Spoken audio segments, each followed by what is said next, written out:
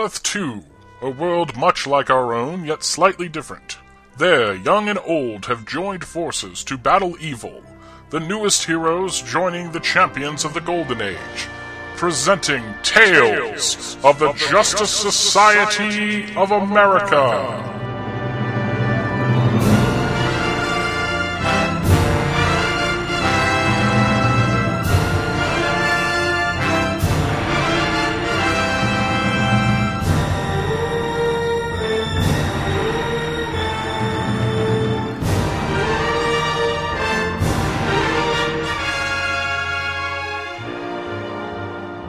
Hey everybody, and welcome back to Tales of the Justice Society of America. My name is Michael Bailey. And I'm Diet Dr. Pepper. He tastes just like regular Dr. Pepper, but is diet. Good luck with that one! Sorry, I'm doing that commercial. I shouldn't. I don't know, dude. People are going to wonder how you know what I taste like, and that's just creepy beyond words right there. It's okay to love your co-host. It's not okay to love your co-host. Unless they're hot like me. Yeah, your milkshake brings all the boys to the yard. Damn right. It's better than yours. You know, you would teach me, but you'd have to charge. So. That's 10 times a fucked up right there. Oh my God, this one's off to a weird place already, and we're like 30 fucking seconds into the show. Yes. Oh my God, I'm done. Thank you, good night. You're done. Stick a fork in you. Yep, that's it. I've had enough already. Oh my goodness. Oh, what do we got? We got all kinds of shit to cover in this episode. Right off the bat, I want to say congratulations to Jose Rivera. He is our contest winner. I bet you guys forgot we had a contest going on, right? Because we hadn't really said shit about it in quite a while. But we actually had a contest going on, which was, tell us what our theme music was. You hear that music playing behind me right now? Yeah, that music. What is it from? We had a contest going on to name it. Jose was the very first one to name it. He got it correctly, and for that, I'm sending him a box full of All-Star Squadron issues. Yeah, a whole big old bunch of them, so enjoy those, Jose. And the answer is, this was the theme to the, what would you call it? My unreleased, seldom seen, bootlegged like crazy. Yes, it was a movie made so that they could retain the copyright. Right. To the what was his name? I want to say Harvey Korman. I know that's Roger Corman. Roger Corman. That's it. Roger Corman. Fantastic Four movie. The what year was that? It's like 90. They started making it in 93, and it was supposed to come out in 94. Because Wizard was covering it really hot and heavy around 93, 94, and then it never came out. And I remember seeing bootlegs of it as early as a Star Trek convention I went to in 95. Mm-hmm. So that thing got out quick. Now, you know, if you've never seen it, you've probably at least heard about it. There's all kinds of... Everybody has an opinion on this movie. I saw it. I don't think it's as absolutely horrible as everybody says it to be. Is it great? No. But it has its moments. It actually, there's some parts of that movie that I like better than the big budget theatrical Fantastic Four movie that came out just a few years ago. And I really like that movie too. But one of the things that struck me right from my very first viewing of this version of Fantastic Four was the score. I always thought that it had a really good score, and I love the theme. You know, the main theme, the one that we used for the show.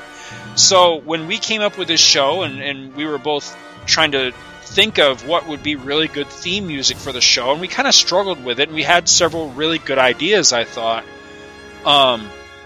This was one I just kept coming back to, and I was hesitant to even mention it to Michael at first, because I kept thinking, it's Fantastic Four. It's got nothing at all to do with JSA. You know, and I thought, for one thing, I was worried that people might recognize it and think exactly that, or even call us on it and go, dudes, what the hell are you using a Fantastic Four theme for the JSA for? But eventually, we both liked it so much, we just went with it because, you know, our thought was, this is just too great a piece of music for people not to hear it, you know? Yeah, we originally were going to use the Sky Captain in the World of Tomorrow piece, and I really fell in love with that one. I really did. Me too. And then you're like, well, how about this one? And you sent me the file, and it said Fantastic Four theme. I'm like, what is this? And I clicked on it, and I started flipping out when I heard it because I absolutely loved that theme. So. It's really beautiful. It's just a beautiful piece of music. And I figured, the biggest thing was I think it's a great piece of music. It's obviously written for something, superhero-esque, something very big, something very majestic. And it's obviously written by somebody that really likes John Williams. Yes. because there's a piano piece during the end credits that should be playing right about now. That I really like, but then I went back and listened to the piano piece that's the start of the Welcome to Jurassic Park track from the Jurassic Park score, and I'm like, Jesus Christ, can you at least try to hide that you're ripping them off? So, I still love it, though. It's not bad. Not saying that at all, trust me. So anyway, the cat's out of the bag. There you go. That's what the piece of music is, and we will have further contests coming along down the pike as we dream them up. So stay tuned for that. But in the meantime, congratulations, Jose. And on the subject of listeners, I just want to give a little listener love, a little listener appreciation. Because I know that we have a lot of our listeners that are actually following along with us. Whether you're rediscovering this, you've got the issues, you've read the issues as a kid or when you were younger or whatever, and this is kind of reigniting your love for these characters and for this world. Or, like a lot of our listeners, if you're discovering this material for the first time, and you're going out and hunting the back issues or hunting the trades or whatever, I just want to say I think that's so awesome. That really makes me feel good. I think that's the ultimate tribute to us as podcasters, that you care enough about what we're talking about and our enthusiasm and passion for this material is so contagious that you guys feel the need to go out there and track it down to follow along. I just can't think of a nicer tribute. And there's been so many people that have said that to us, that they're following along or that they're discovering this and they think it's so cool. I can't tell you the feeling I get from that. It's really, really awesome. And yes, I just wanted to say thanks and that I really appreciate it. I just think that's totally cool. I really do. I think that's really neat. Ditto. Lastly, and I don't know, maybe this is the wrong venue for this, but I was in a bit of a braggy mood, so I thought I would mention this real quick. I had a minor score out at the flea market today. We've been talking a lot about... Told you to stay away from those hookers. Well, we've been talking quite a little bit about Joe Staten here on the show, because he's done most of the penciling, or the most recent penciling on the issues that we've been going over for the past few weeks on this show. And it put me in mind of Staten and some of his other projects. And I remember seeing there's a guy that's been out to the local flea market now for the past few months. And I remember him having a whole bunch of just different odds and ends titles. And one of the things I thought I had seen out there the last time I was there was some Green Lantern Corps. Now, this is the one from the late 80s, after Green Lantern turned into Green Lantern Corps, and you had all the Green Lanterns on Earth and everything. And Staten did a lot of issues of that series. I think he did the bulk of it. I remember that guy had a bunch of them, and I thought, well, what are the chances that he's still out there and he might still have those issues? So I went back out there today, and sure enough, he still had them, and I nabbed several issues of that. So I'm working on trying to complete a collection of that. But I just thought that was really cool, and I thought I'd throw it out there real quick. That I love the Staten stuff. And one of the issues I got was Green Lantern 147. I just love the cover on this. Just classic Joe Staten. Him fighting a bunch of prisoners breaking out, and you got a Black Hand on the cover saying, "You're nothing without your ring, Green Lantern." It looks like they're going to snuff him out. It's cool. And then everything else is Green Lantern Corps issues. A couple of the later ones done by Gil Kane. Some nice Kane stuff. No, it is. It's pretty cool. Also nabbed Wrath of the Spectre #1 just because I'm not typically much for reprints, but some of this Jim Aparo Spectre stuff from Adventure can be a little bit tough to track down, and I just love the art in this, so I grabbed that one as well. Sweet. Anyway, that's enough about me bragging about comics that I nabbed today, but I just thought that was something to throw out there. Another thing to throw out there real quick before we get into anything else, an episode or two ago, we started talking about some of the other peripheral stuff with, pertaining to the JSA that had been coming out while we were doing our Elsewhere in the DC Universe sections. And I dug out DC Special Series Volume 2, Number 10. Now, if you look at the cover of this, it doesn't say any of that. It says Secret Origins of Superheroes. And it says, revealed at last, the untold mysteries of Dr. Fate, the strange genesis of Light Ray, and the training of Black Canary. It's all in a beautiful Garcia Lopez cover. A lot of purples on this cover. That's what the cover says, but the actual indicia title of the book is DC Special Series Number 10. But why this pertained to the JSA was, of course, it has the Dr. Fate story in it, and also Black Canary pertains to the Justice Society as well. So I dug this out. It had been, God only knows how many years since I had read this. And I got a kick out of it because, for one thing, it's not much of an origin story for Dr. Fate. What this really is, and I got the biggest kick out of this, was, a while back I was kind of half-jokingly really, making fun of Enza Nelson because all she seems to do is sit around and bitch and complain and cry because her husband is gone all the time and leaves her in that creepy tower all by herself. Yes. That's exactly what this is. It's like, let me see, how many pages is this story? This story is 8 pages of Enza Nelson sitting around in Dr. Fate's tower, bitching and whining and crying because her husband is off fighting the forces of chaos. I'm serious, that's all it is. So she recounts in her mind while she's sitting here crying. She's literally crying through this whole story. She recounts the origin of Dr. Fate.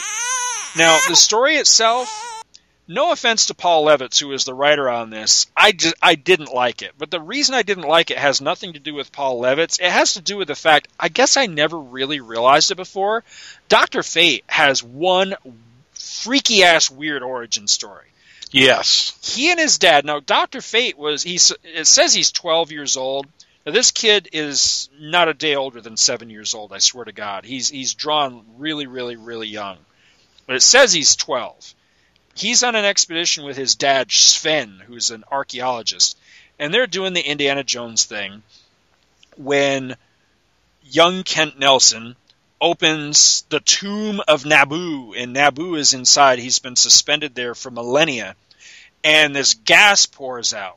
It doesn't affect Kent, but it kills his father. And Naboo takes the boy and manipulates him through magic and ages him into the adult Dr. Fate. So basically he skips from being 12 years old to being an adult. Naboo trains him, teaches him how to fly, teaches him the ways of magic and everything. Eventually convinces Kent to zap him with his own magic so that he frees Naboo from the mortal shell that he's been entrapped in, and just takes him on this really weird odyssey thing. Eventually gets him to swear his loyalty to Naboo and be the host, basically to be the next human body for the power of Naboo to inhabit him and become Dr. Fate. Realizing, and he even says at the end of the story, and Fate flew away without ever thinking that would be his only reward for centuries of sacrifice as well, because Naboo, at the end of this story, crumbles to dust. And wow, did I have some fucking problems with this. For one thing, at what point is Dr. Fate going to wake the fuck up and realize that Nabu killed his dad? He killed him. He purposely killed him. It wasn't even like an accident that, oh, gee, I didn't know that gas would kill your old man. I mean, it comes out in the course of the story that he knew that this was going to happen. This was all one of those predestination paradox type of things. And now, Kent doesn't ever seem to have a problem with this. He's trained by Nabu and eventually assumes that mantle. And I'm just wondering, I'm not the biggest Dr. Fate fan. I'm not terribly versed on the character. So I would love it if somebody would write in and let us know, has there ever been a story where Kent Nelson thought about his dad and thought about, geez, that's fucked up. He killed my father. Because I'm not aware of it, if there is one. And if there's not, there needs to be one. Because that's just wrong. But beautifully, even though I didn't like it all that much, beautifully drawn by Joe Staton and inked by Mike Nasser, who's a hell of an artist, penciler in his own right. So it's kind of neat to see him actually inking Staton here. And while they have two very dissimilar art styles, man, does it mesh well. It's really nice. I mean, really, really nice artwork in this. So this issue's worth it just for the art alone. I didn't reread the Light Ray story because honestly, I could give a rat's ass about Light Ray. However, the art is beautiful. It's by Don Newton, who again, one of those favorite unsung artists of mine. Really, really nice artwork in that. And then lastly was the origin of Black Canary, which I'm really just I'm going to give you the bare bones on this. She was trained by her dad, who was a police officer, to be the best of the best of the best, to overcome being a female and be a part of the police force and all that. And she does, and she falls in love with a fellow police officer. They get married. He gets killed. She's so distraught that she leaves Earth 2, her home, to go to Earth 1 to try to get over him. That's pretty much the story. And it wasn't bad or anything. It's just she's one of those characters on the periphery for me. I mean, I neither like her nor dislike her. She's just kind of there, and I never really thought she was all that much, really. But written by Jerry Conway, it was a pretty good story.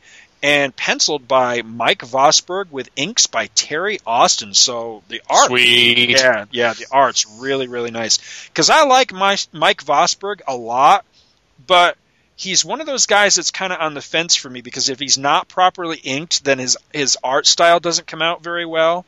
Which I guess you could say is true for any artist. But there's some artists that can overcome that. That they're such great pencilers that even if the inker sucks, they still look good.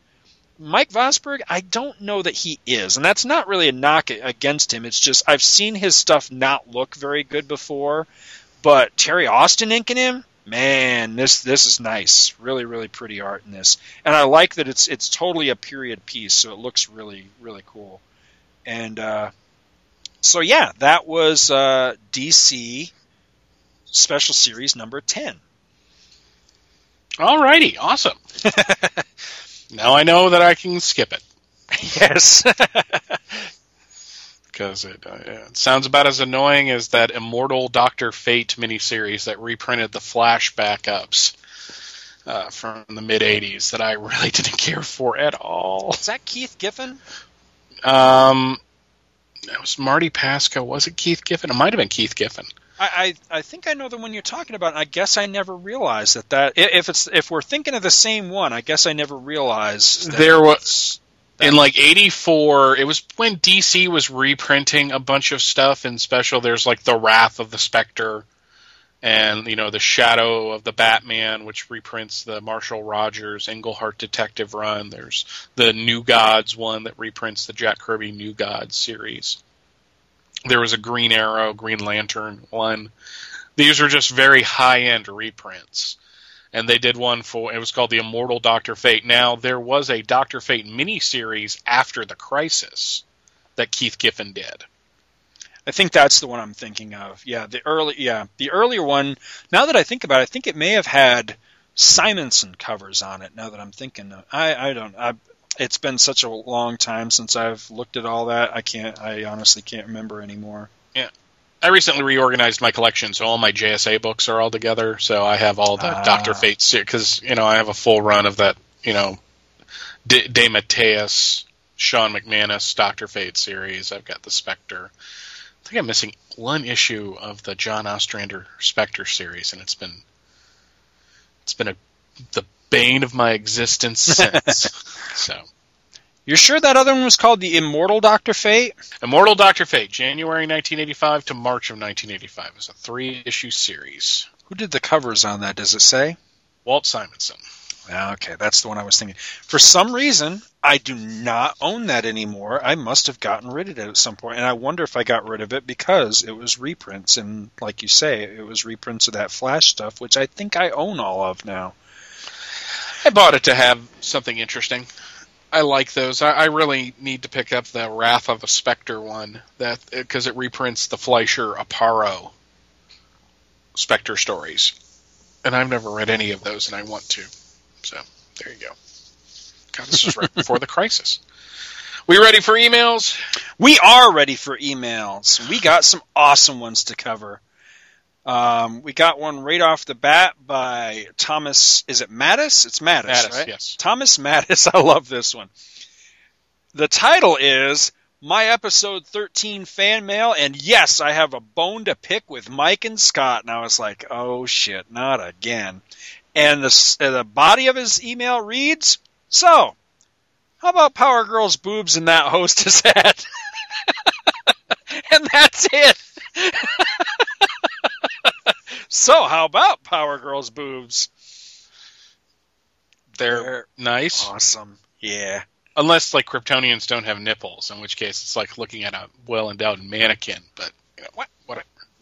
That would suck. She's an alien. She's probably got 3 on each boob or something. Oh, it's like that scene from Mallrats. Jesus.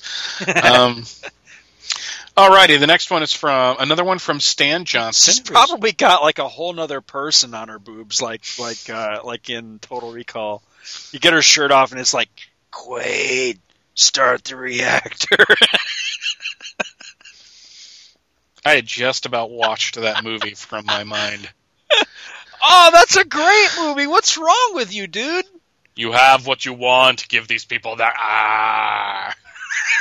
What did he just say?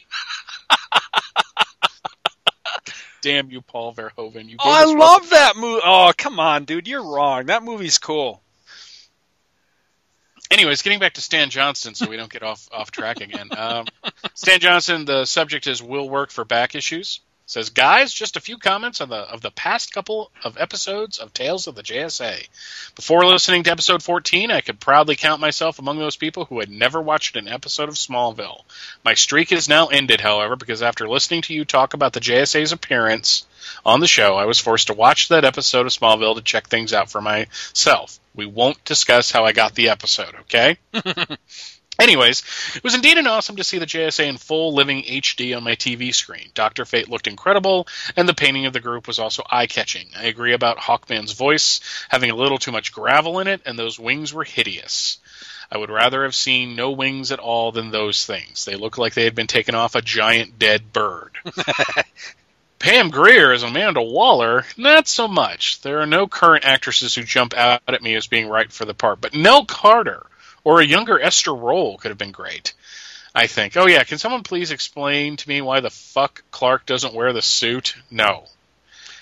I think the real reason is that what's-his-face that plays him doesn't want to, right? Isn't that the main thing? I've heard a lot of things, because there was a long time where it was said that, everyone said, well, he's just stuck up and he's...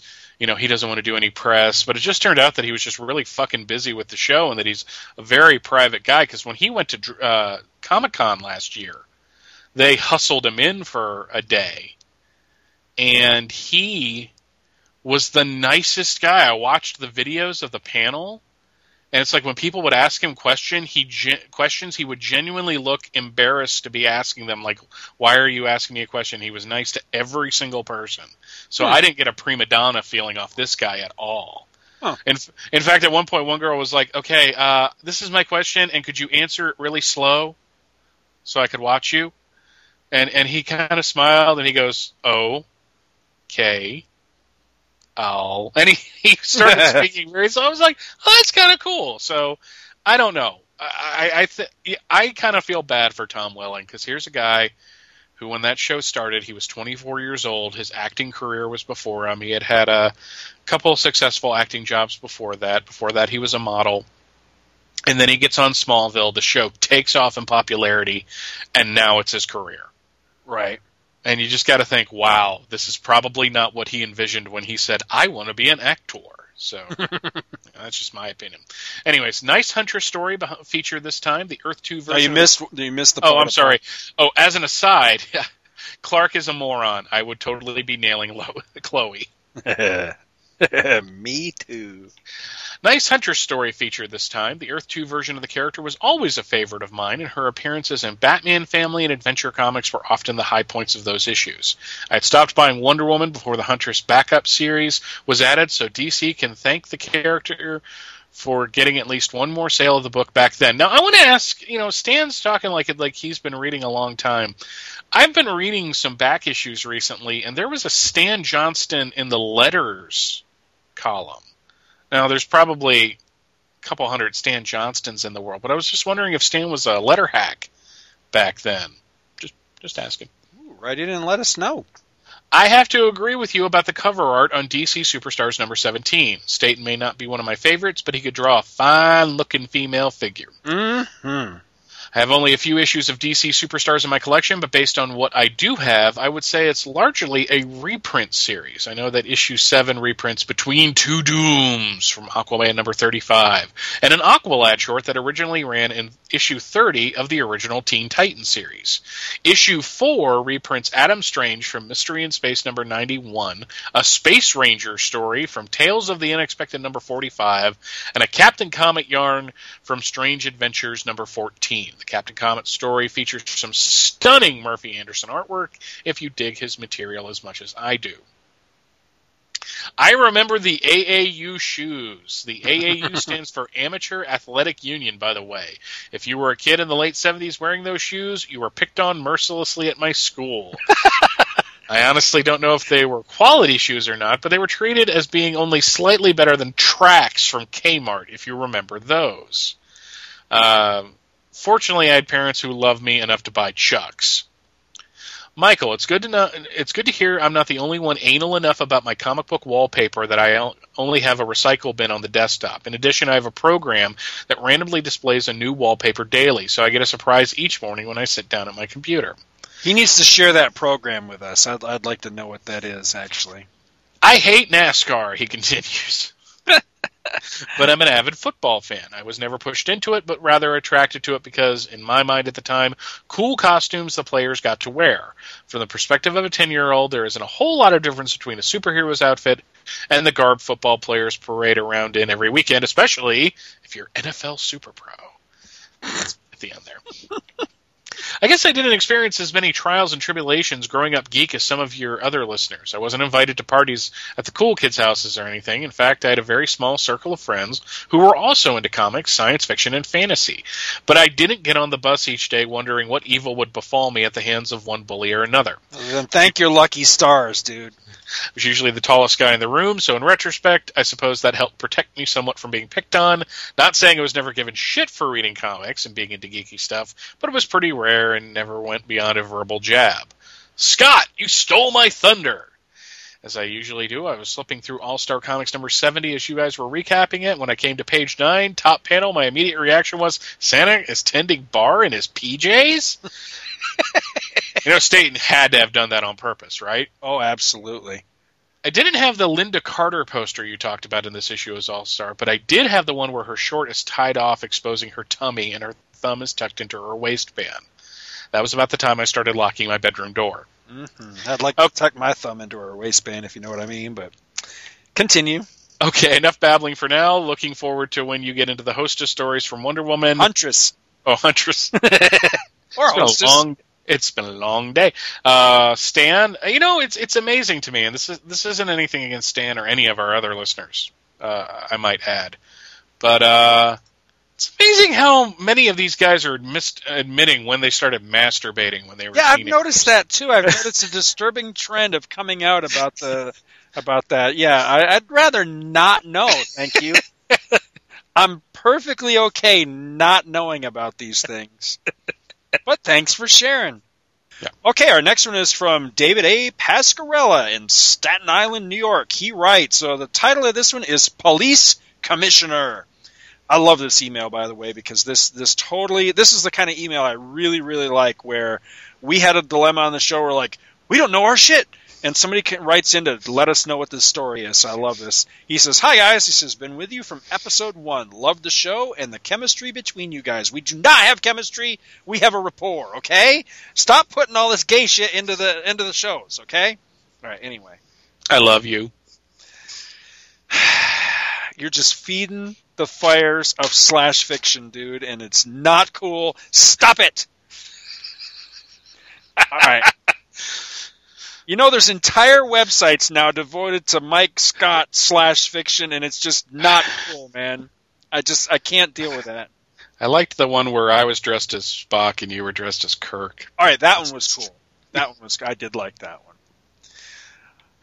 Anyway, it says, just wanted to drop a few lines regarding the discussions. People are going to be like Googling that shit, like, I can't find it. You guys see a link to that? Oh my god.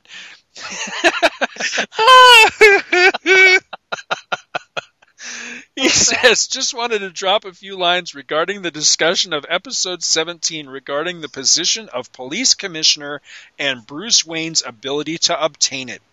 I live in New York City. New York City!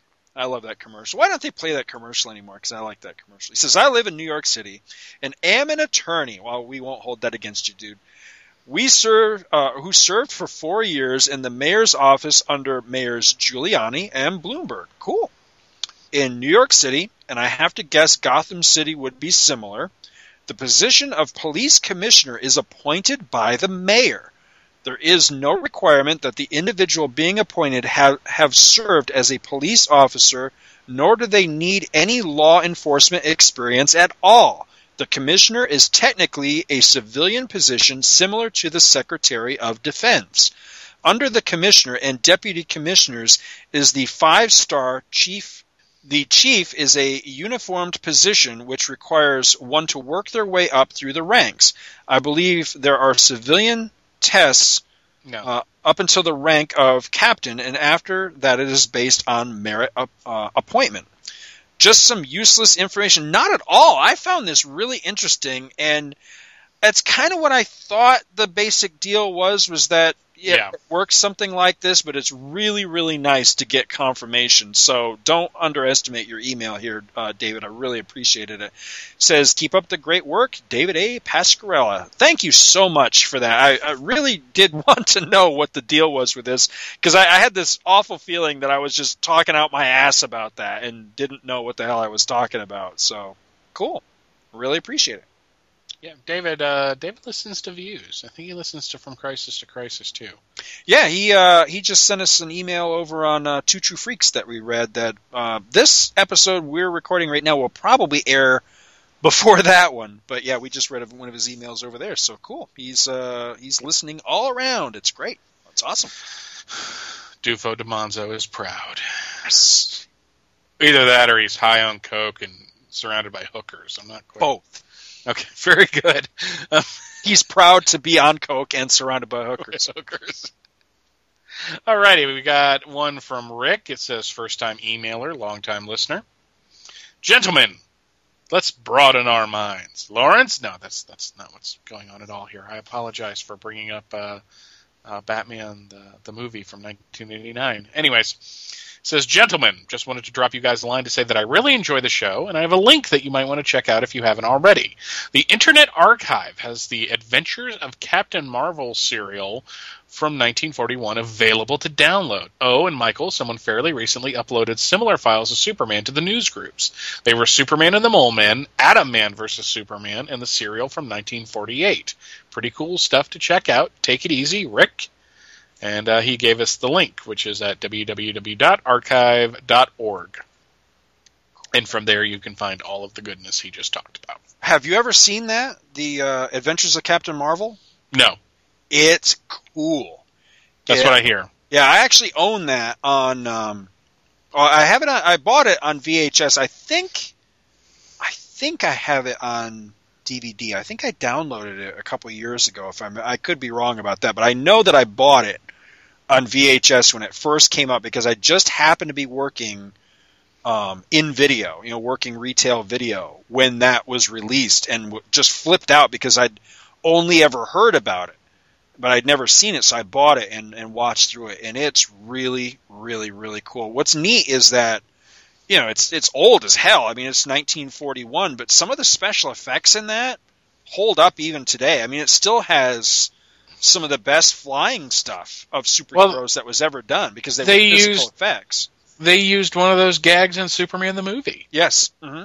When he's flying away after dumping the boulder down to cause the rock slide, that shot of him where the camera's looking up and he flies overhead, it was basically kind of a dummy on a pole, basically. Right. And that's that they would shoot across. And yeah, I've heard really good things about it. I just haven't got around to seeing it yet. So it's good. I really enjoyed it quite a lot because it's pretty faithful to the comic book origins of the character to a certain degree.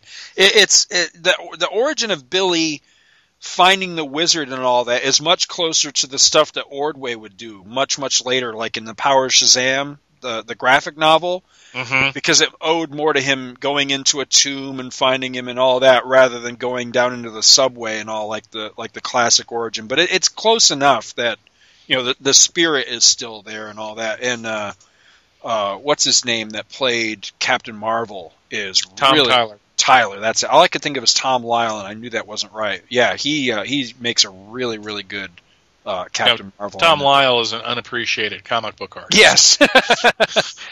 I told you I knew it wasn't right, but that's all that would come to mind. But about the only criticism I could really think of on that is while the actor was very good and very serviceable in the role, I thought the kid that played Billy wasn't really a good Billy.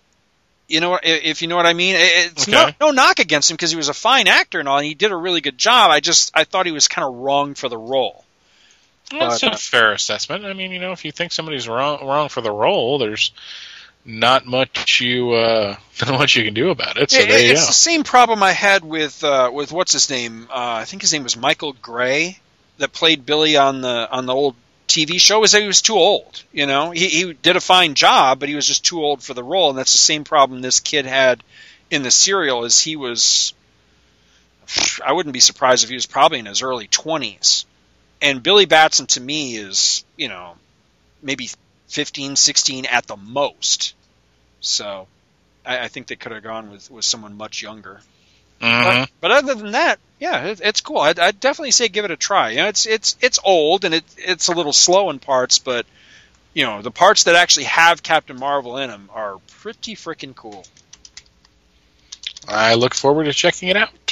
Cool. Yay! How many more do we want to go here, dude? I think that's probably about it. Is that good? All right. I think we're good there. All right, and that's it for the email section this time around. Thank everybody for writing in on that, and we ready to get to the main event here? Yes, sir. All right, and for this time around, we are taking a look at All-Star Comics number 73. This is the July-August 1978 issue. Cover on this one is by Joe Staton and Joe Gaella, who also do the interior art in the issue. The cover on this one, it's kind of a cool one. You've got in one corner, you've got the Huntresses fighting each other. You've got Flash and Power Girl facing off against the Sportsmaster. And then you've got, at the bottom it says, and the end of Wildcat? And it shows Wildcat, and it looks like Thorne's about to, I don't know. It actually looks like she's about to give him a back rub or something, really. And she doesn't look all that threatening, but it's still a cool cover. Written by Paul Levitz. Roll call for this issue. Once again, they didn't give us one, so I'm going to give you one. We got the Huntress. We got the other Huntress. We got the Flash. We got Power Girl. We got Green Lantern, Wildcat, Dr. Fate and Hawkman. Story is entitled Be It Ever So Deadly. And in this one, the Huntress, daughter of the Batman, is locked in deadly combat with the Huntress, Golden Age villain lady. After a couple of pages of fighting, which involves a lot of death traps and kicks to the solar plexus, the Huntress, no, the other one, traps the Huntress, no, the other one, in what looks like a big phone booth. Back at Keystone City Hospital, the team all stands around fretting over their dying pal Wildcat instead of, actually fucking doing something about it or anything. They're waiting for Huntress, no, the other one, to get back with the freeze ray they need as part of Wildcat's cure and wondering just what in the hell is taking her so long anyway. Green Lantern suddenly remembers that, oh, duh, I got a magic ring, and creates a TV to look in on her and sees that she's in trouble. And I got to thinking, it's a damn good thing that she wasn't, held up on the can or something like that. I was just thinking, what if she was, getting a shower? One time I'd keep watching. Oh, yeah, I'd love to see that just one. I was thinking about this the other day. I was watching the Mirror Mirror episode of Star Trek, right? And there's that part where Captain Kirk's girlfriend uses that little Tantalus field to spy on Spock. And I thought the same thing in that. I was like, why in these shows or in these comics do they never spy on somebody at the exact moment that they're pinching a loaf or something? I'd love that. Just one time I'd like to see your fascination with such things is so disturbing. I'm sorry. Okay, but okay. Wouldn't it be more realistic, though? I don't know. Maybe it's just me. Or, picking their nose or something. Just something embarrassing instead of just... they're walking down the street or they're captured by the supervillain or something. Just give me something more realistic. They're scratching their ass or something. I don't know. Anyway, Green Lantern does what he really should have done in the first place, and he takes off for their headquarters, which causes Power Girl and the Flash to reconsider why in the hell are they just hanging around the hospital, so they decide to scoot too. On a one-page interlude, Hawkman and Dr. Fate find themselves reunited and captured in a strange elsewhere place, and are talked to by a pyramid. I'm not making that up. Back to the Flash and Power Girl, who are racing down the streets of Keystone City when Power Girl's super hearing, or would that be power hearing, picks up the sounds of the Thorns' laughter coming from... Jay Garrick's house. Flash suddenly whips ahead of Power Girl and is frantically racing toward his home and his dear wife when they are both attacked by the Sportsmaster. While Power Girl deals with him, Flash manages to get free and rescue his wife from the clutches of the Thorn. Wildcat's doctor wonders what the fuck is taking so long with that freeze ray, and we cut to Green Lantern rescuing the Huntress from the Huntress at the JSA headquarters. But Green Lantern is quickly taken out, and the Huntresses face off again. Cut back to the Doctor, who's pretty much at this point, fuck it, help me wheel this guy down to the morgue, will you? Meanwhile, Sportsmaster and Power Girl have a pretty cool fight. She ultimately takes him out by throwing a rock at him, which is always really good for a laugh in my book. Flash is temporarily stymied by Thorn's superhuman ability to twirl until he remembers that he just happens to be the same guy that ran through fucking time a couple of issues ago. Jesus, he's constantly taken out by very mundane things that he should be a hell of a lot faster in this issue. And it really got on my nerves after a bit. Anyway, I'm sorry to bitch and complain, but that just drove me a little bit crazy.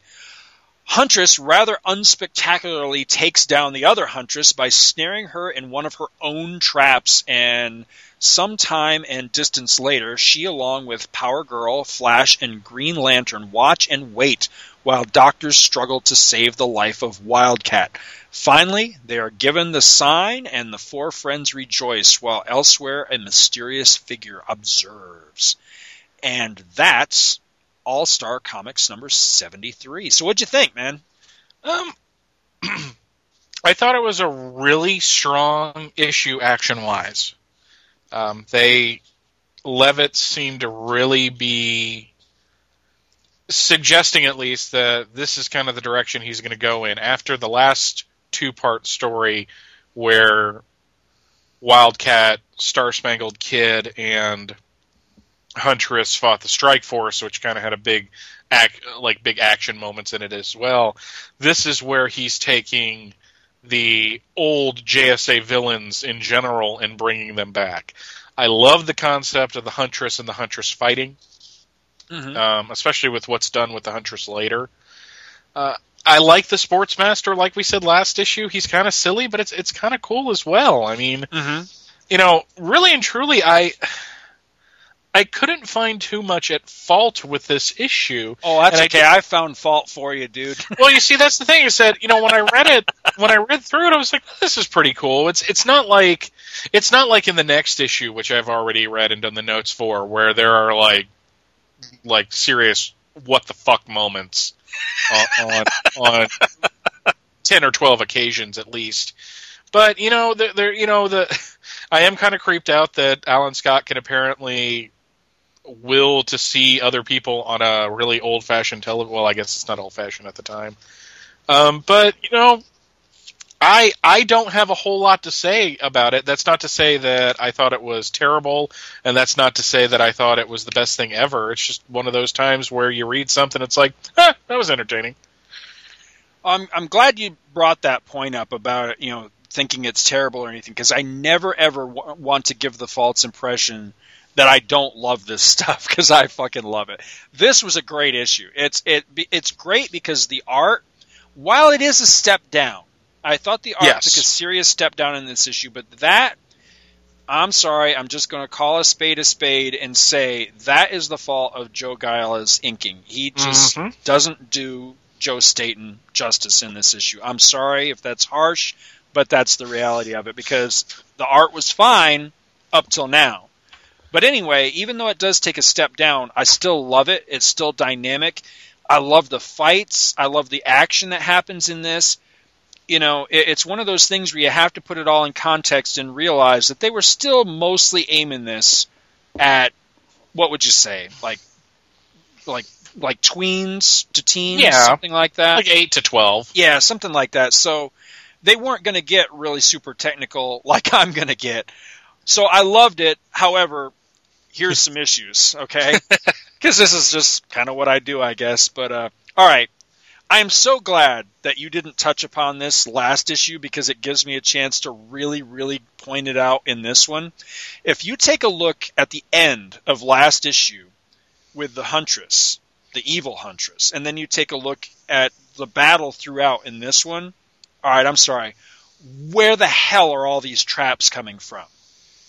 I mean, this is a woman who, she's got to be how old by this point? Because she's 50s? Yeah.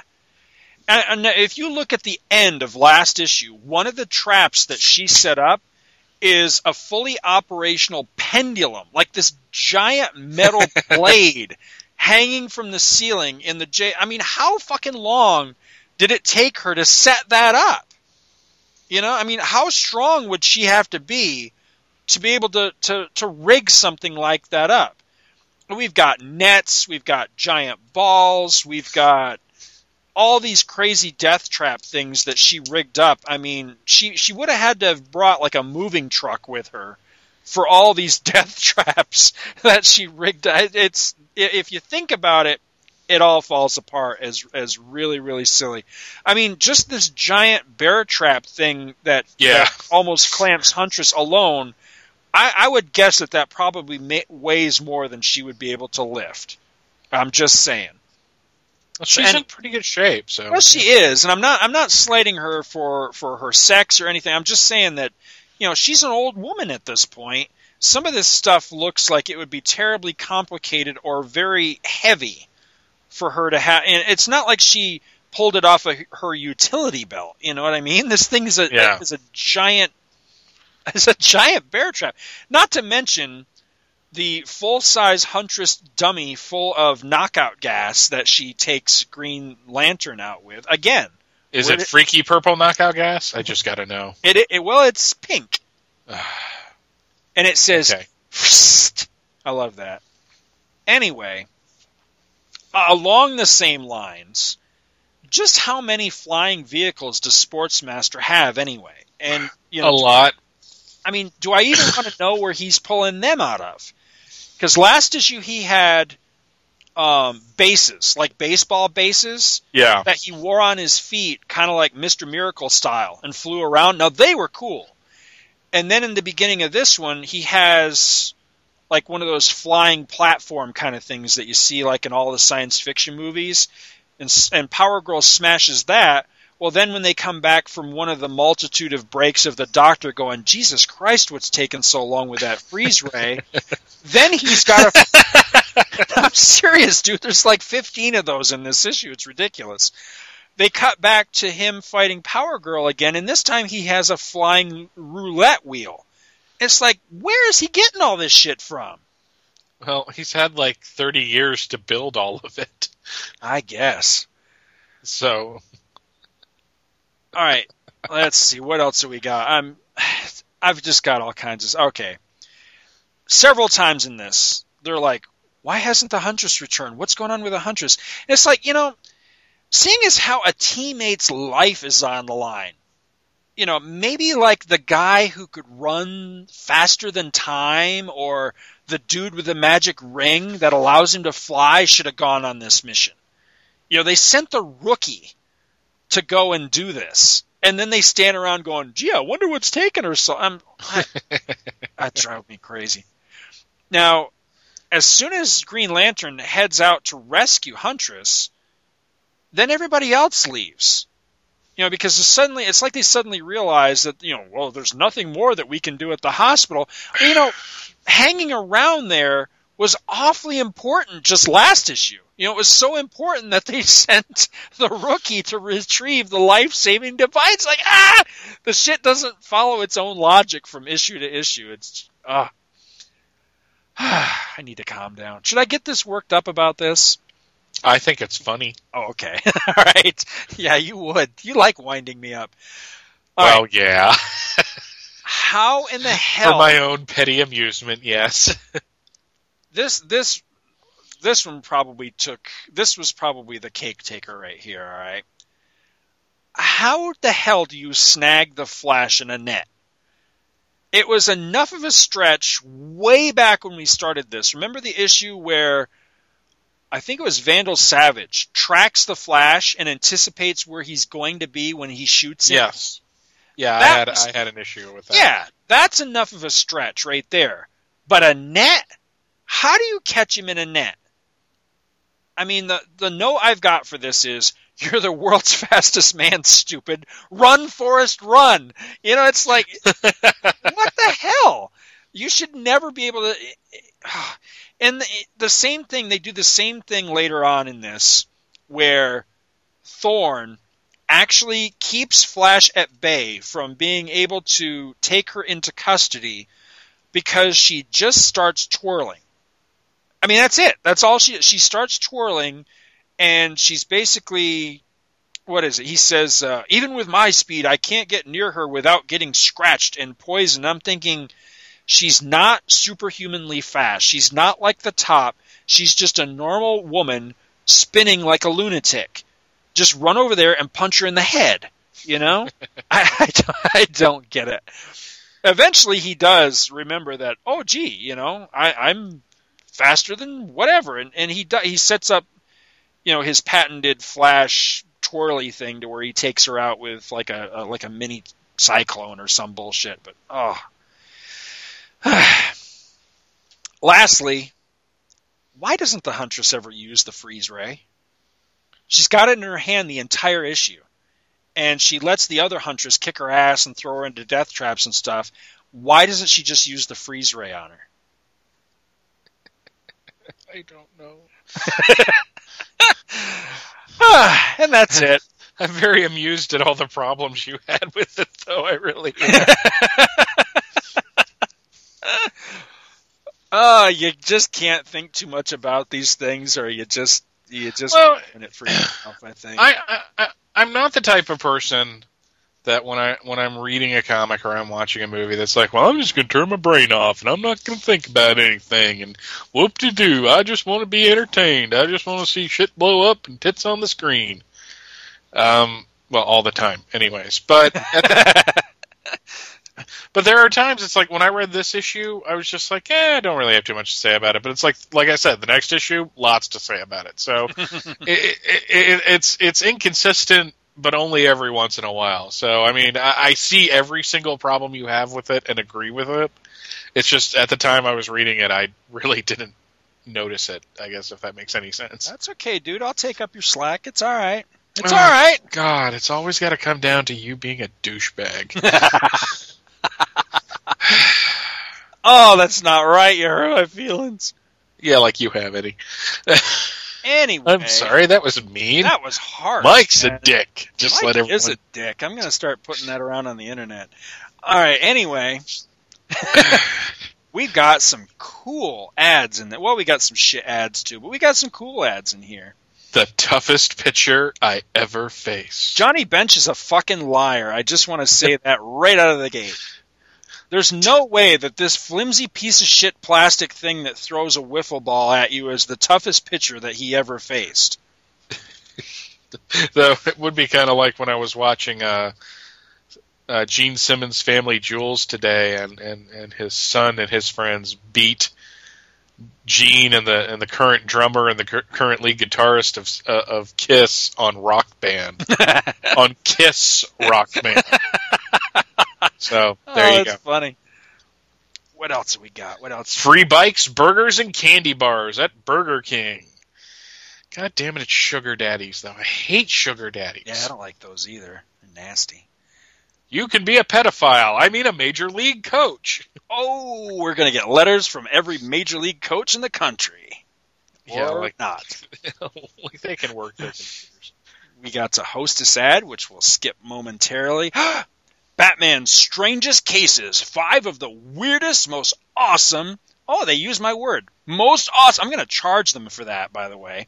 Most awesome Dark Knight detective thrillers ever published. And you know what? They're not fucking kidding either, because this is great, great stuff. We got Batman and the Demon of Gothos Mansion. We got, what is this one? A Vow from the Grave. That's some beautiful, beautiful, Neil Adams art in that one. Red Water, Crimson Death. I don't remember that one very much. The Batman Nobody Knows, which, you know what, I just recently learned that one is actually written by Frank Robbins, who, I have to be honest, I don't think much of him as an artist, but that's a good story. It was adapted into the animated series. That's right. I forgot about that. You're right. And Night of the Bat, which is kind of cool because it's not actually a Batman story. That's actually an issue of Swamp Thing guest starring Batman. But they're right. It is one of the cooler and stranger Batman cases. Awesome Bernie Wrightson art on that one. Mm-hmm. This is cool. This is a really nice... That's one of those giant... limited... It has a great cover that we're going to talk about when we get to it. It's a beautiful cover. My God. Nice. Beginning June 1st, the DC Explosion. More pages, more stories, and the most exciting superheroes in comics. We got Hawkman, we got Enemy Ace, we got Big Barda, the Ray. Who in the fuck is that in the back? Oh, I can't ever remember this dude's name. I always blank when it comes to his name. I want to say like the Jester or something. I know that's not. I can't think of it. Omac. Who's that chick? Donna Troy at a toga party. I'll buy that for $1. Don't know if that's who it is. Martian Manhunter, Deadman, and the Atom. Martian Manhunter's like jaundiced or something. What's up with him right there? This is a Joe Staton cover. It's a picture, so it's a really nice picture. Damn, what's that dude's name? That's going to drive me crazy now. All I can think of is like Madman or something. I know that's not right. I can't think of it. It's not like comedian or... No. It'll come to me. As I'm laying awake tonight trying to remember what it is. Yeah, I'm sure that's exactly what's going to happen. Let's see, what do we got? The Sound and the Fury of the war thrillers. We got Sergeant Rock and the Fighting Forces featuring the Losers. Never much on the war comics myself. Yeah, I've got Chuck Sheffy, who you met at my birthday party. Yeah. He's a really big war comic fan, so I'm sure he has either owned or does still own these books. Got another Direct Currents ad under that we talked about last week. TV posters, giant wall-sized posters in full cover. Got another Christy McNichol one. I don't understand it. She's a man, baby. They got is that Suzanne's? Yeah, that's Suzanne Summers up there. Dallas Cowboy cheerleaders. Yeah, my copy is like really faded. They got the Wonder Woman where it's all surrounded by stars and she's standing there in all her Wonder Woman glory. The really kind of homoerotic Starsky and Hutch poster. Who's the blonde in the corner? I want to say that's Suzanne. Is that Angie Dickinson? Oh, it may be Angie Dickinson. Well, yeah, it may be because she's listed in the thing here. So yeah, it could be. Is she naked? I think she's naked. I'm going to imagine she's naked because the picture Would you please not do that while I'm around?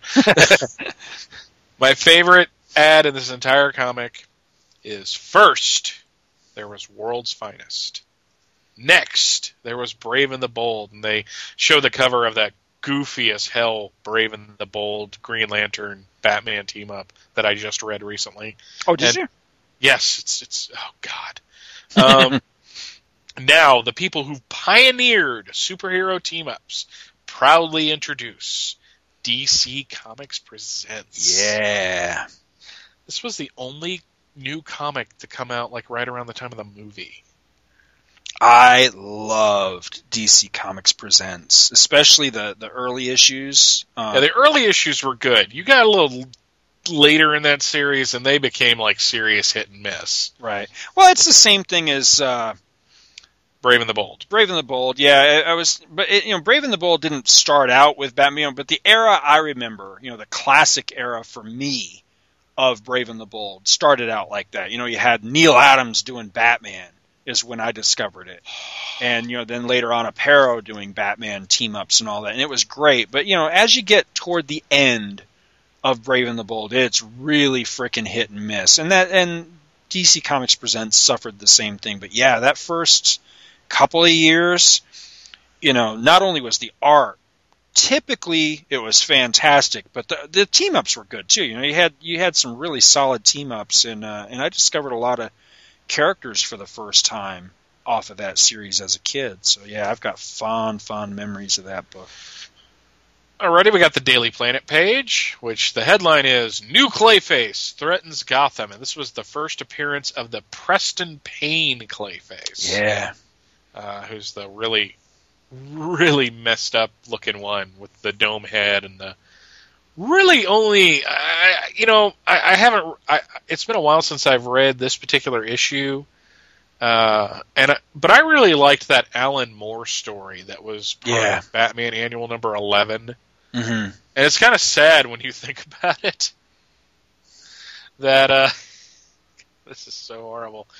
That the main story in that annual with the Penguin was the forgettable one, but like the messed up, psychologically driven 10-page story with Clayface 3 was like the best part of that book. So. We've got Unexpected reveals secrets of empty coffin, which talks about the latest issue of the Unexpected. We got Ask the Answer Man. Mm-hmm. Will Bouncing Boy, Duo Damsel, or Mantle Eater Lad ever rejoin the Legion of Superheroes? The answer, if you'll pardon the pun, lies in the future. It's a pretty lame answer. When will I know if my subscription is expiring? When you don't get any more comics in your mailbox, dumbass. Ask the cynical answer man. Yeah, I should totally do that. Oh, that'd be awesome. You will receive advance notice, so you'll have plenty of time to renew. Will Superman ever meet Spider-Man again? There's always a possibility. Yes, and it did come to pass. Yep.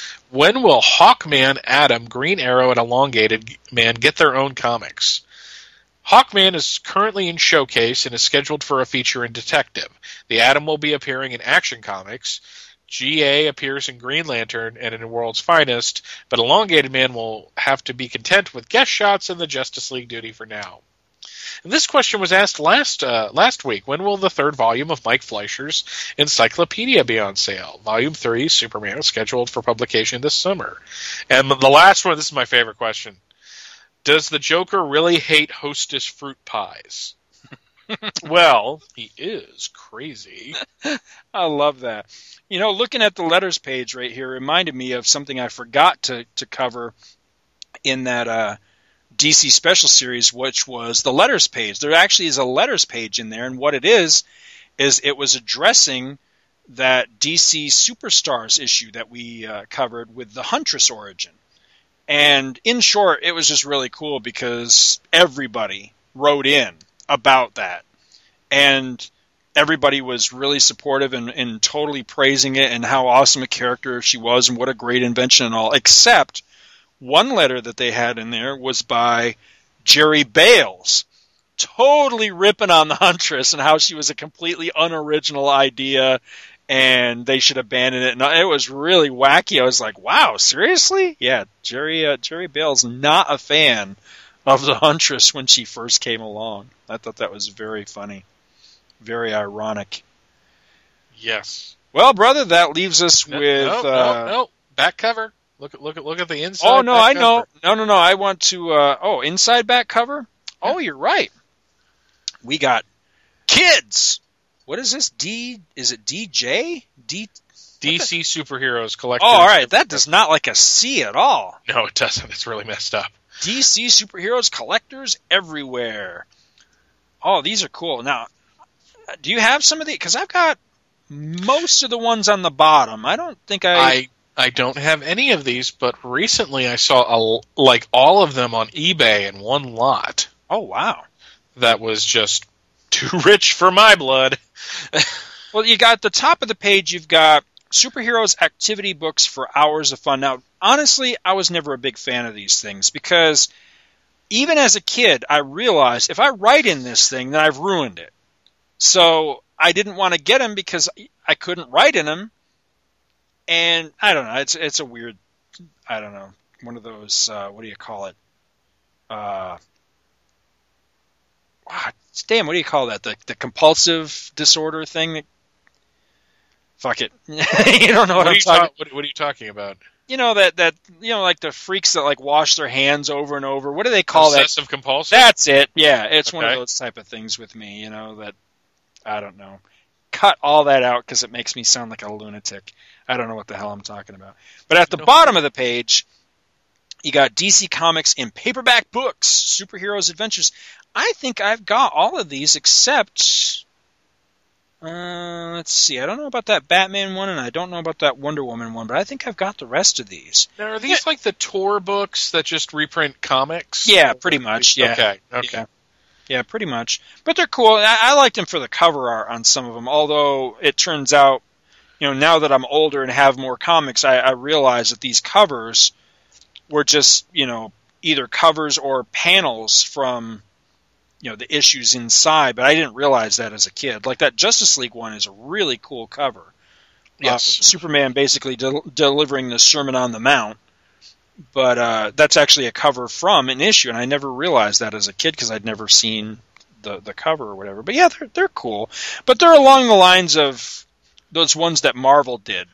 Yes. They reprinted issues of, like, say, like old Avengers or something, and they just kind of re-edited the panels to make it more like a newspaper strip form type of thing. So they were a little odd, but they were still kind of cool. Alrighty. What do you want to do first, sir?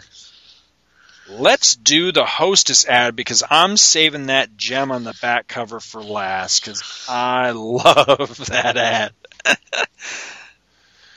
Okay, this is another one that sadly makes a hell of a lot of sense. It does. Okay. I have an issue with it, but yeah, you're right. For the most part, it does. All right. You got to be Wonder Woman last time, so I get to be Superman this time. God, that's so unfair. Do you want to be Superman? No, I was just kidding. Oh, okay. This is Superman in the Big Fall. Superman's walking down the street. Clark Kent, rather, is walking down the street. And, all right, does this weird you out, the thought that he's just constantly using his X-ray vision to just check shit out all the time? I mean, I realize I'd totally be doing the same thing. Okay, so all right, well, that's cool. At least you're honest about it. I'd be like looking into like some woman's shower for a dilemma or a situation to be happening, though, rather than looking at and something's happening, but it's in your pants. Yeah, there you go. Let's see, my X-ray vision shows the women's shower is A-okay. Anyway, that's not what he's doing. He's looking into an elevator shaft where all these people are going to die. He says, "Great, Krypton. Thanks to my X-ray vision, I can see that elevator cable getting ready to snap." Maybe it's snapping because you're zapping it with your X-ray vision, dude. Just an idea. Anyway, rips open his shirt and says, "This is a job for Superman, not Clark Kent." And before you can say up, up, and away, Superman is streaking up the elevator shaft to the 73rd floor. And we see Superman, and he catches the elevator, and then smashes it through the top of the building, lifts it up, kind of like he does in Superman 2 when he takes the elevator up through the Eiffel Tower. And the people inside say, I'm scared. Let me out of here. "Don't be scared, kids. I'll get you all down safely. Meantime, enjoy some Hostess cupcakes." Gee, Superman and Hostess cupcakes. Don't forget the luscious cream filling. Love the fudgy icing. The deep, dark, chocolatey cake. Oh, God. Sometime later. This is Clark Kent says, "And were you scared during this daring rescue by Superman?" We knew Superman would save us. Besides, we were too busy enjoying these hosted cupcakes. You get a big delight in every bite of Hostess cupcakes. Okay, really my only real issue with this, beyond the, the kind of strangeness of him just walking around checking everything out with his X-ray vision all the time, is the fact of, okay, he can't catch the elevator and just lower it to the ground and let everybody out. Has he got to smash through the top of the building? I mean... Yes. You know, they're going to have enough of a time fixing the elevator and hooking the cables back up. Now they've got a fucking hole in the roof that they've got to fix. I think Superman just likes smashing shit up myself. I think he likes making... I just wonder where he got the Hostess cupcakes. Again, I have to say it, maybe Superman went back to that grocery store with the guy with the aliens from the first time we talked about Superman and the Hostess things. And yeah, it's just he went out back to like read the newspaper, grab a quick smoke. He comes back, all the freaking Hostess cupcakes are gone. There's a $20 bill. God damn it! He's writing letters to the editor of the Daily Planet. We got to do. He becomes like the J. Jonah Jameson of the DC universe. We got to do something about this Kryptonian menace.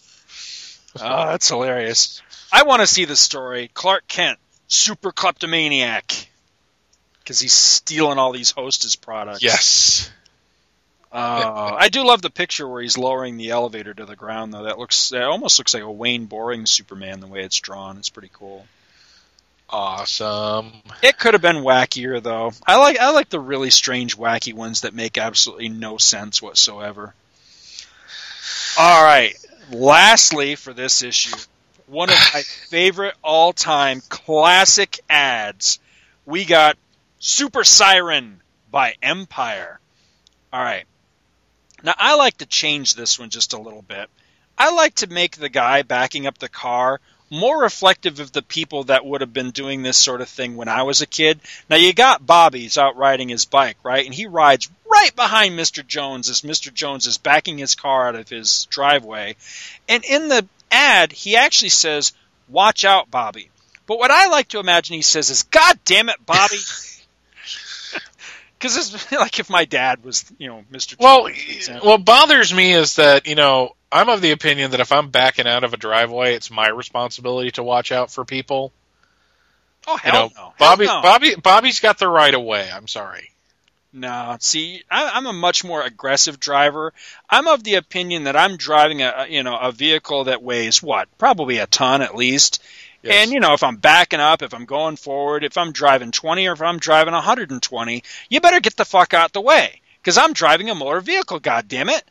So I totally put the impetus in this situation on Bobby to watch out what the hell he's doing.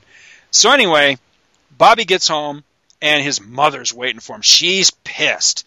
She says, Bobby, Mr. Jones told me what happened. You're punished. No more bike riding. And wait till your father gets home. He's going to beat your ass. No, she doesn't say that, but my mother would have said that. So Bobby, feeling badly, is now out walking. And why wasn't he just sent to his room? She just lets him go out and walk. So anyway, so he's out walking, and he looks in the toy store window, and he sees Super Siren. He says, wow, this is just what I need. Okay, kids, this is the important part. So Bobby runs home with the Super Siren and puts it on his bike. Hey, Mom, look what I got for my bike. She says, okay, Bobby, now you can ride your bike. So, again, stupid-ass kid rides right behind Mr. Jones as he's trying to back out of his driveway. But he blows his Super Siren, which goes, woo, woo, woo, which is really annoying. The neighbors must love that. And Mr. Jones says, good boy, Bobby, go on and pass. And he says, thanks, Mr. Jones. Kids, play it safe. Get a Super Siren for your hot cycle. What the hell's a hot cycle? Hot cycle, trike, and bike, and it's got this mail-in coupon. Okay, as a child, I believed that there was a moral in every story, right? Yeah. So this is the moral that I learned as a kid. Being a successful shoplifter totally fucking rules. Because you'll notice in this ad, it never says Bobby paid for the Super Siren. It clearly states Bobby runs home with the Super Siren and puts it on his bike.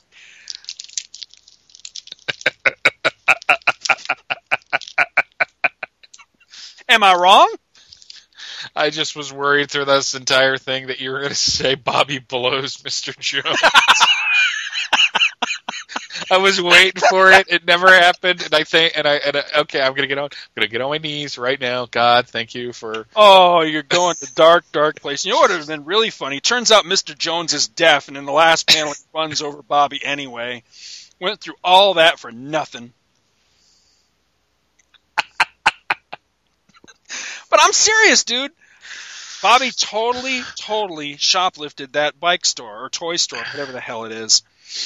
You have no faith in humanity. I don't.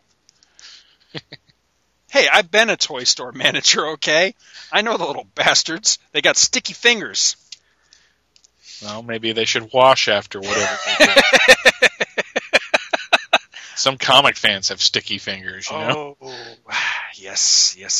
Remember how we had to, go take a Karen Silkwood shower afafter going through those 50-cent boxes? Oh, my God. At the comic show? My God. Oh, my God.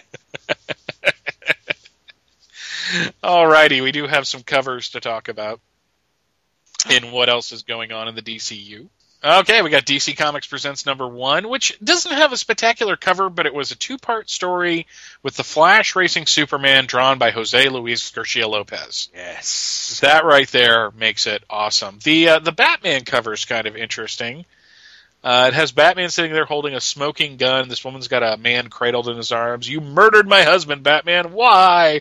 Why? I didn't like the look on his face. Kind of a cool Freedom Fighters cover, with all of them in glass tubes. Mm-hmm. You got a Phantom Lady all covered in snot. That's kind of cool. You like that Jonah Hex? Where's Jonah Hex? Where am I looking? Right next to Freedom Fighters. Oh, duh. I looked right past it. I'm not so crazy about that cover, to be honest with you. It looks like they're in the that Crimson Forest on Krypton or something. That's kind of weird. Now, Brave and the Bull #142. I have this cover, and I remember the day Oh, come on. Don't do that again. And I remember the day I bought this comic, my friend Ryan looked at me, he said, is he fucking Batman, or is that just me? I knew you were going to go there. Oh, come on, dude. I love that cover. It's like I said before, anytime you got Batman and Aquaman together by Aparo, it's pure awesomeness. Yeah, but okay. He's got Batman kind of in a headlock. He's got his legs straddled around Batman, and Batman's eyes are popping out of his goggles. I'm sorry. It looks like he caught it just at the moment of penetration. So, things, what happens in Atlantis stays in Atlantis, and I'm sure there's slash fiction about that right now. So there you go. Probably with more pooping. Because apparently that's a staple of slash fiction. Oh, God. I didn't need to know that, but now thanks to Chris Honeywell, I know that. So very good. Got a lot of westerns and mystery books and other stuff around this month too. We got Sergeant Rock cover, which is kind of a cool Joe Kubert cover of Sergeant Rock facing off against a tank. I love that one. I love it because it's like, wow, either Rock is really like a tough taskmaster, or he's not too bright. Because his dudes look like they're dead to me. Yet he's like berating them, like, get up, God damn it, there's a tank coming. Don't they look dead? I thought they were all dead. All right. Weird War has a centaur fighting a tank. It's got to be... Let's see. That was America's secret weapon, dude. That's how we won World War II. We had centaurs. I saw it on the History Channel. I see a lot of shit on the History Channel that I'm like, why the fuck is this on the History Channel? Yeah, no kidding. You got Scalp Hunter apparently caught in a race riot. Don't quite know how that works, but okay. Not fucking kidding. House of Mystery, which has a pretty cool-looking monster on it. They got Ghosts. You got another Sergeant Rock book. You've got The Unexpected, which has like this proto-Swamp Thing type creature coming out of the thing. I love that Superman family cover, though. Yes. Done by Rich Buckler. Is that the one where she was caught in the Phantom Zone, or is that Earth dies in 10 minutes? No, that's the one that actually the story runs through the entire issue. Every story in there is... Although they're all solo stories, it turns out that they all link together. It's actually a pretty decent story. I talked about that one on Two True Freaks way back several months ago. It's got cool. A badass Neil Adams Action Comics cover. Yes. Him breaking out of kryptonite chains. Love that. Speaking of Neil Adams, limited collector's edition C59 is that Batman Strangest Cases. Oh, God, Batman and Robin look awesome. Mm-hmm. Unknown Soldier cover is kind of cool, too. Is that that's not the last issue, is it? Because I know he supposedly killed Hitler in the last issue. I don't know if that's the last one. No, it's not the last issue by far. So we're going on to next month. I got to pick that up. Those covers look really cool on just about every issue I've ever seen. And I'm not usually a war book guy either, but that looks kind of cool. To me, at least. What else we got here? We're going to next month as well, right? Yeah. Yes, we are. Got DC Special Series number 14, which reprints some early Bernie Wrightson, Len Wein, Swamp Thing stuff. I love the cover on that. Where is that? Second row, fourth one over. Oh, I see it. Okay, dar. Well, that's right next to that Firestorm cover that I like so much. Yeah. I need to get the rest of the issues of the original Firestorm series one of these days, because I've got the entire run of Fury of what is that, 100? Is it 100 issues or 150? I forget. However many issues. It's 100 issues. Yeah, but I don't have all the ones of the original, whatever that was, 6 issues, I think. Well, I bought that in the same day I bought all of the Steel, the Indestructible Man, which has a really nice cover. I know you don't like Don Heck, but I really like that fucking cover. This was in the 90s when 70s books were still relatively cheap, so I got them all for like $1 a piece. Oh, wow. Which I felt, now looking at how those things go on like eBay and stuff, I feel like I really got a deal out of that. Oh, yeah. But yeah, I have a full run of Firestorm, all of the original series. It's really interesting. I recommend reading it. Fury is a stronger series. Mm-hmm. Because I think the idea was more fully formed by that point. Right.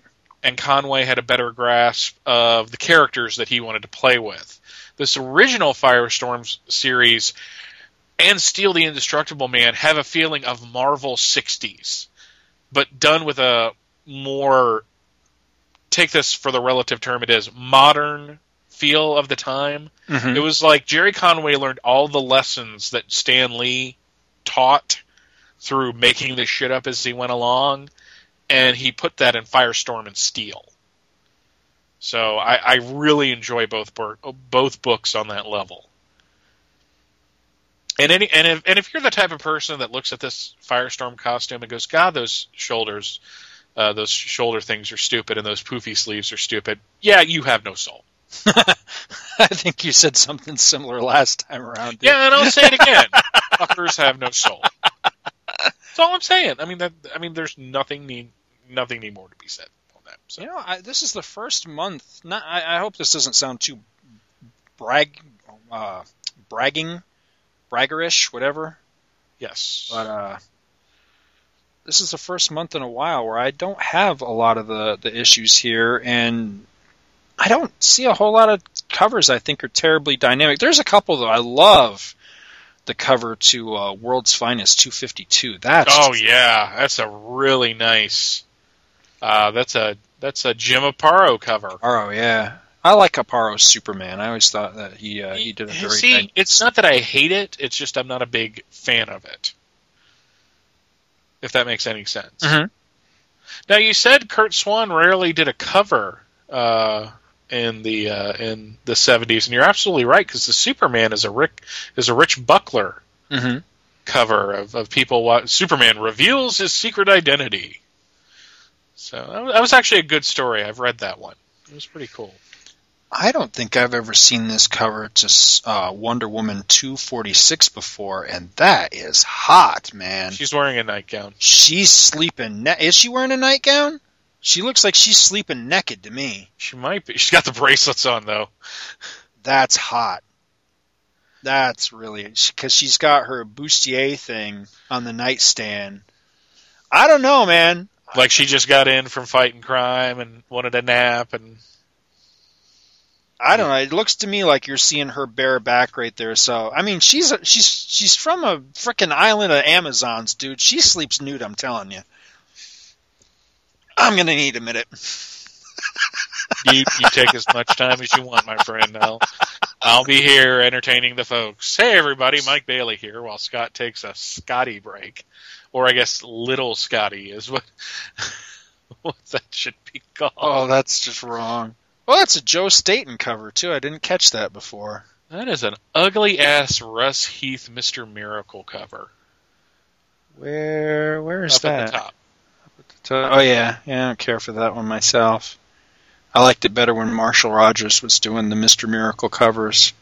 You know, and it occurs to me that with comic shops not really being prevalent in 1978, they were around, but they weren't around like they are today or how they would be, you know, going further into the 80s. But it would have been hard as fuck to buy all this shit.